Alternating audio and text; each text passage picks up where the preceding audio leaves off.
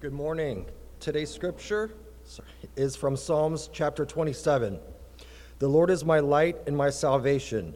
Whom shall I fear? The Lord is the stronghold of my life. Of whom shall I be afraid? When the wicked advance against me to devour me, it is my enemies and my foes who will stumble and fall. Though an army besiege me, my heart will not fear. Though war break out against me, even then I will be confident. One thing I ask from the Lord, this only do I seek, that I may dwell in the house of the Lord all the days of my life, to gaze on the beauty of the Lord and to seek him in his temple. For in the day of trouble he will keep me safe in his dwelling. He will hide me in the shelter of his sacred tent and set me high upon the rock. Then my head will be exalted above the enemies who surround me. At his sacred tent I will sacrifice with shouts of joy. I will sing and make music to the Lord. Hear my voice when I call, Lord. Be merciful to me and answer me. My heart says of you, seek his face. Your face, Lord, I will seek. Do not hide your face from me. Do not turn your servant away in anger. You have been my helper. Do not reject me or forsake me, God my Savior. Though my father and mother forsake me, the Lord will receive me. Teach me your way, Lord. Lead me in a straight path because of my oppressors. Do not turn me over to the desire of my foes, for false witnesses rise up against me, spouting malicious accusations. I remain confident of this. I will see the goodness of the Lord in the land of the living. Wait for the Lord. Be strong and take heart and wait for the Lord. Thank you.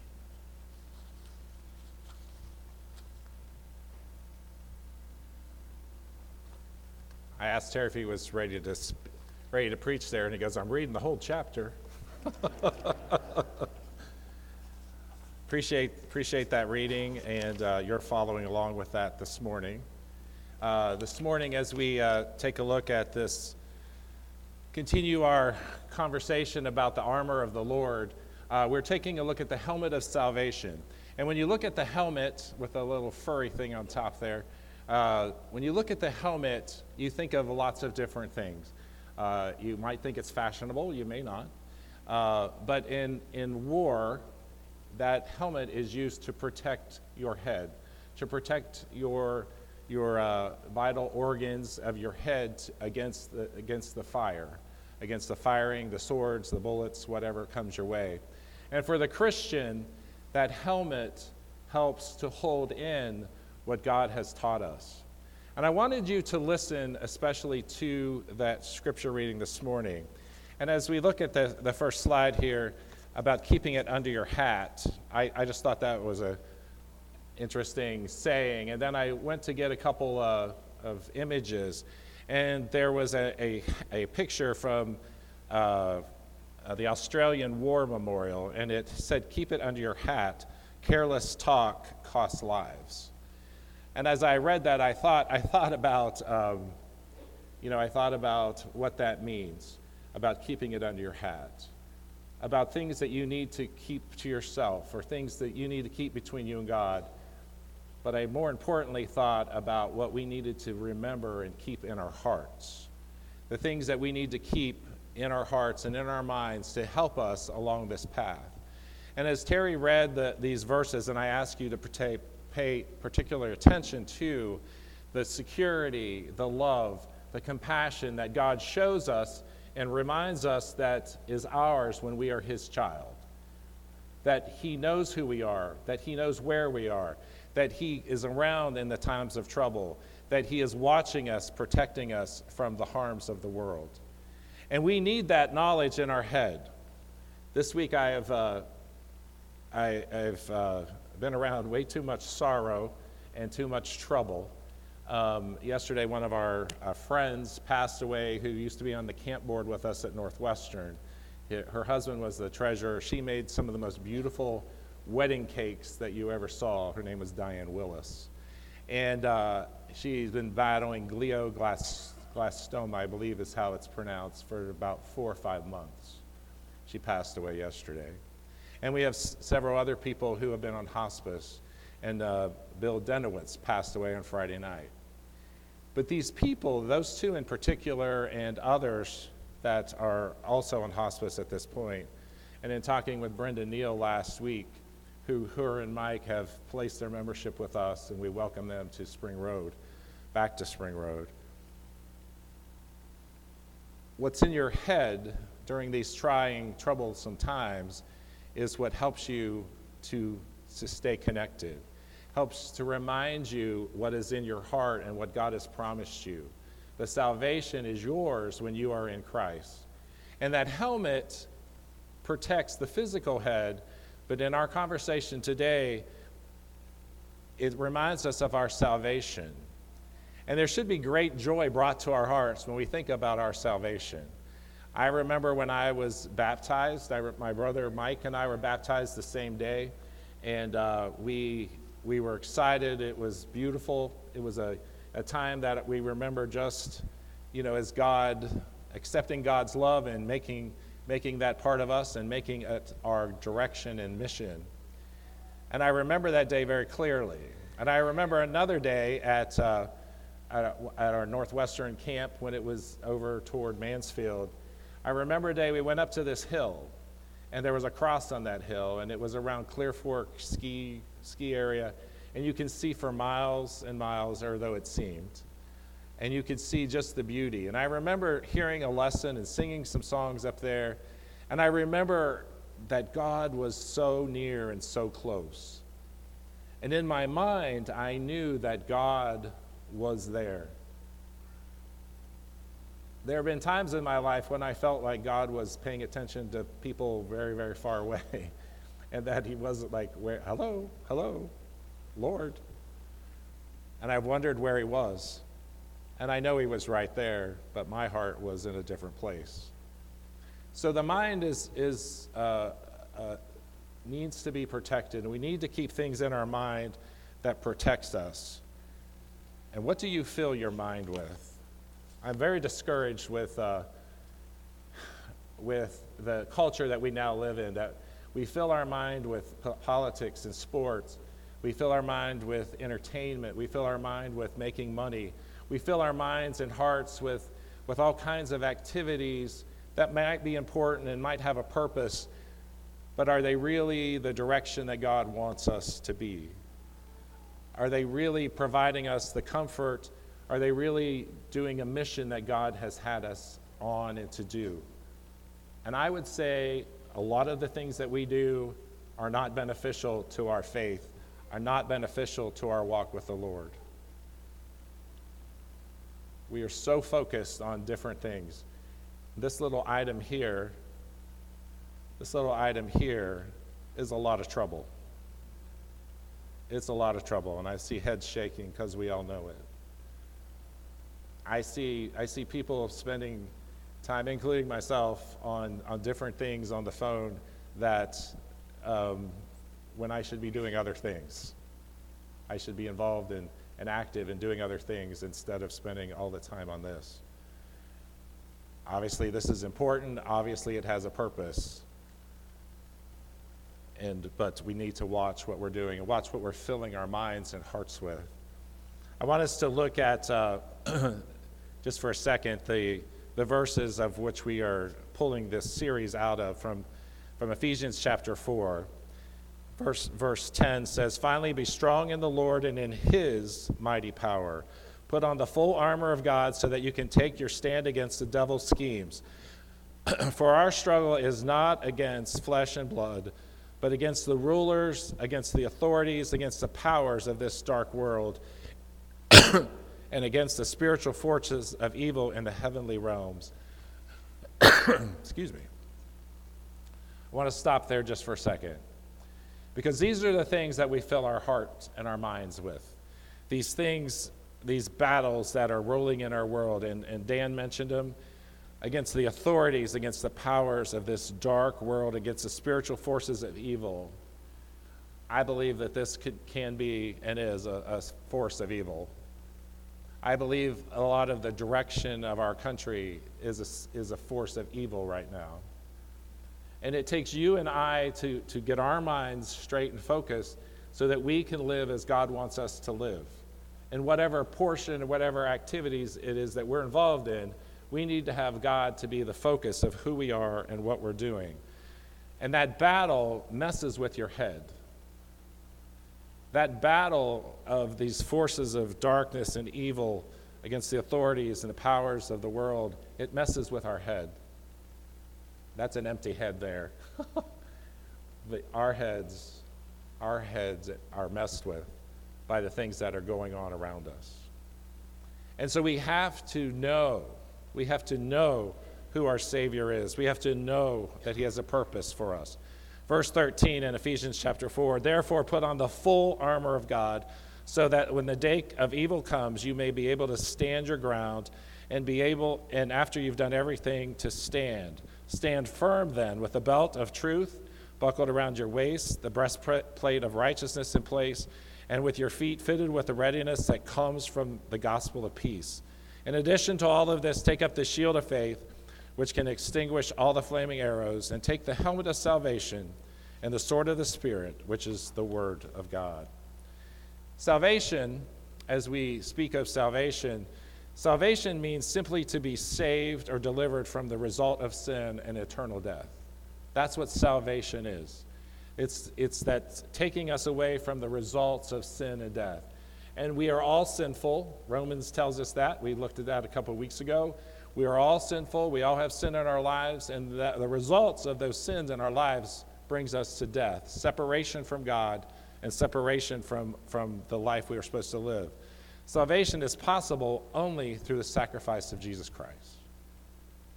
It's the only way we have salvation, because of Christ's death on the cross. And we're going to look at that a little more in just a bit. And it's the conclusion of the conversion process, and the definition of salvation for a Christian is deliverance. Now, don't listen to the banjos. Is deliverance from our sin, from our grief, from our despair. It's deliverance. And we must be able to hold on to that and keep that in our hearts and our minds, that God, through Christ, has made a way for us to be saved from the sin of our lives. And once again, we remember that we are all sinners. Salvation in the Bible is defined as a death to and freedom from sin, a new perspective that transcends the human point of view, and participation in a new creation. The old is gone, the new has come. We walk away from sin. We've talked about that from Colossians and Ephesians. We've talked about the verse where, we are a new creation. We are to walk in that new life. And we have peace with God. We have peace with God. What does that picture look like of peace with God? We know what it's like to have peace with each other. We do not have peace in our house right now. We have a 11-week-old puppy.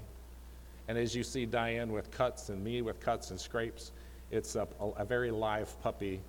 We were told that she was very lively, and we are finding that out very much. And there is a little bit of peace with her when she's in her crate. And also, the first thing in the morning, she's very cuddly for about 30 seconds, and then the biting and scratching starts. But peace with God is a whole nother topic. Peace with God is that realization in my mind and my heart that I can have a relationship with the God who created me. I can be his child. I can live for him. He can watch me and guide me and comfort me and to counsel me and to discipline me and to pull me through the things that I need to, that I have peace with God. And that peace is what holds us together in the struggles of life. It holds us together when we're facing illness, when we're facing marital issues, when we're facing job issues, when we're facing death. That peace with God can pull us together and keep us with him. And then we live life as adopted children of God. What a blessing it is to be called a child of God, as Scripture reminds us. And then we are baptized into Christ's death. We receive the Holy Spirit. and we are being delivered from the penalty of sin, which is eternal death. So through that salvation of death on the cross, we have the Holy Spirit, what leads us and guides us. And we've had a lot of conversations in our classes recently about the Holy Spirit. And I appreciate those conversations because a lot of times we don't speak about the power of what the Holy Spirit brings to us and guides us and puts those things into our head and our minds that lead us and guide us.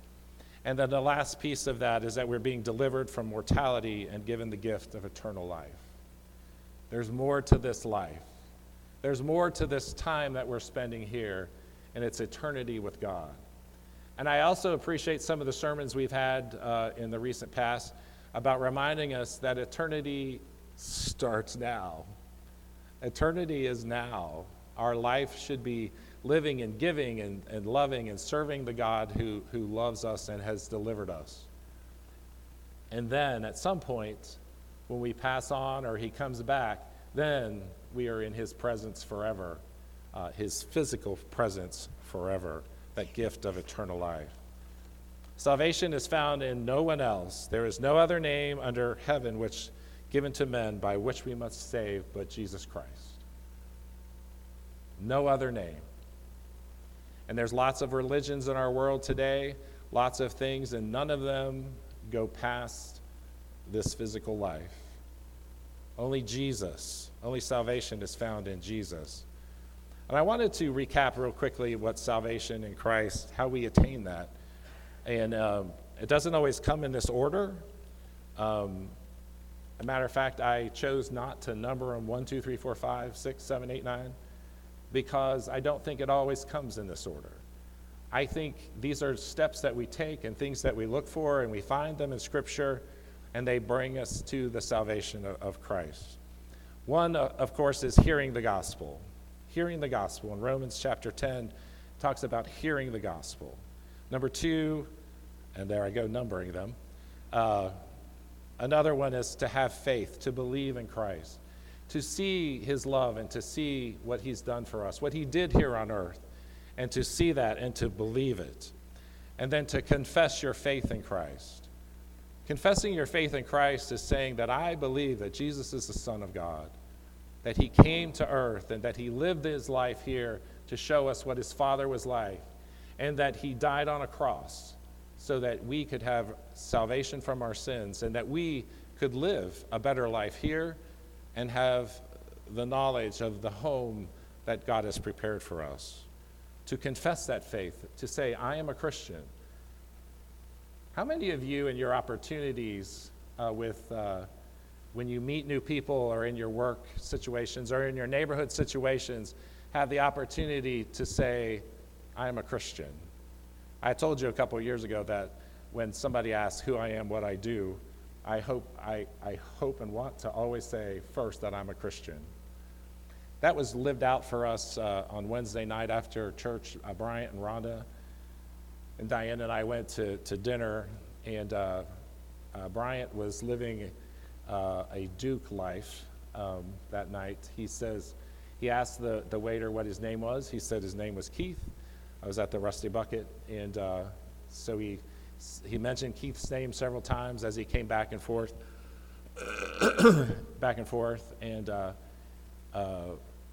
he took our order, and Bryant said to him, he goes, Keith, we're about to have a prayer here for our dinner. He said, what could we pray for you?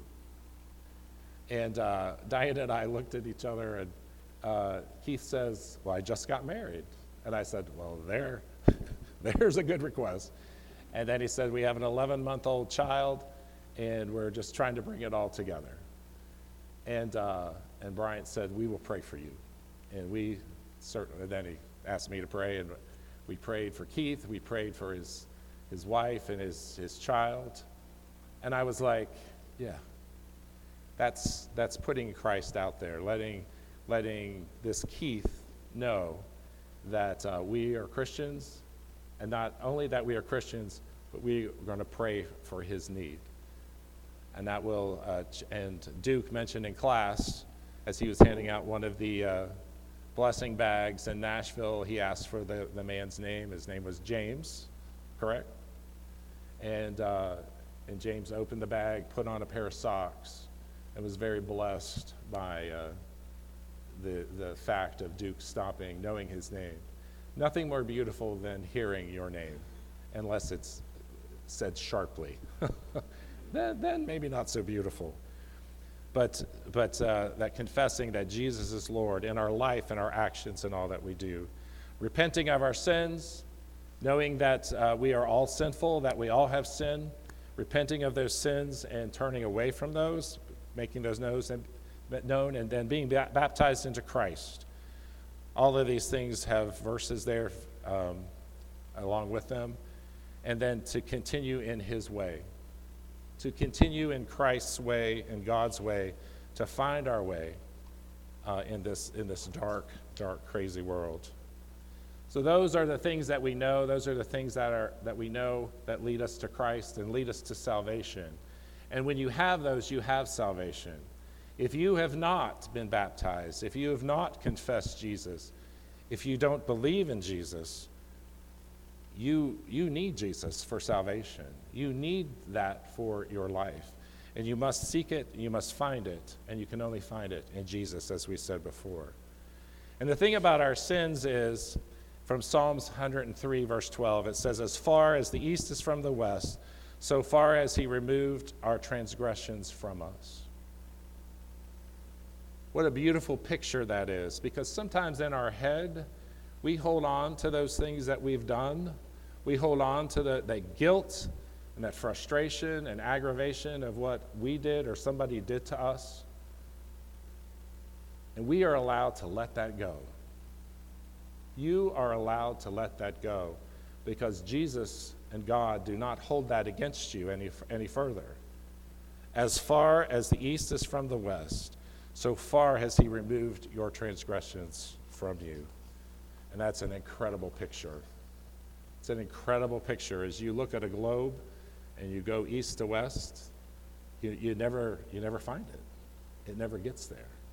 You never see it again because you just keep going and it goes away. Psalm 18, verses 1 and, or I'm going to read several of these verses. I would like us to remind us of similar what Terry read to us earlier. It says, I love you, Lord, my strength. The Lord is my rock and my fortress and my deliverer. My God is my rock in whom I take refuge, my shield and the horn of my salvation, my stronghold. I call to the Lord who is worthy of praise, and I have been saved from my enemies. The cords of death entangle me, the torrents of destruction overwhelm me. The cords of the grave coiled around me, and the snares of death confronted me.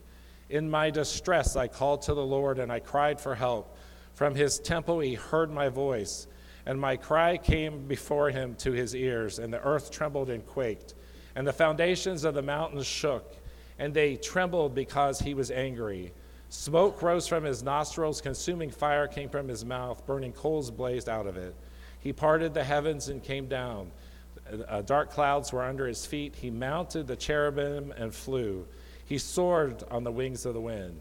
He made darkness his covering, his canopy around him in the dark rain and clouds of the sky. Verse 12, out of the brightness of his presence, the clouds advanced with hailstones and bolts of lightning. The Lord thundered from the heaven. The voice of the Most High resounded. He shot his arrows and scattered the enemy. With great bolts of lightning, he routed them. The valleys of the sea were exposed, and the foundations of the earth were laid bare at your rebuke, Lord, and the blast of your breath from your nostrils. He reached down from on high and took hold of me. He drew me out of the deep waters. He rescued me from the powerful enemy, from my foes, who were too strong for me. They confronted me in the day of my disaster, but the Lord was my support. He brought me out of the spacious place. He rescued me because he delighted in me. I'm going to read that again. He rescued me because he delighted in me. The Lord has dealt with me according to my righteousness, according to the cleanness of my hands, and has rewarded me. For I have kept the ways of the Lord. I am not guilty of turning from my God, and his laws are before me. I have not turned away from his decrees. I have been blameless before him and have kept myself from sin. The Lord has rewarded me, and according to my righteousness, according to the cleanliness of my hands in his sight. To the faithful, you show yourself faithful. To the blameless, you show yourself blameless. To the pure, you show yourself pure. To the devious, you show yourself shrewd. You save the humble, but bring low to those whose eyes are haughty. You, Lord, keep my lamp burning. My God turns my darkness into light. With your help, I can advance a troop. With my God, I can scale a wall. As for God, his way is perfect. The Lord's word is flawless. He shields all who take refuge in him. And who is God besides the Lord? And who is the rock except our God? It is God who arms me with strength and keeps my way secure. He makes my feet like the feet of a deer. He causes me to stand on the heights. He trains my hands for battle, my arms can bend a bow with a bronze. You make your saving help my shield. Your right hand sustains me. Your help has made me great. You provide a broad path for my feet so that my ankles will not give way. I encourage you to read that at home when you've got time just to meditate. And it goes on to verse 50. Just that reminder that God is with us, that we are important to him, that we have a purpose for him here. And by doing that and keeping these things in our mind and the great things that God has done, keeping that under our hats, keeping that in our minds and our heads can help us in life, can help us through the trials that come our way, because they are in our way. There are trials that are here. There are trials that are coming. But knowing that we have salvation through Christ gives us the strength to stand for each day. And we may need to prop each other up. We may need to help each other.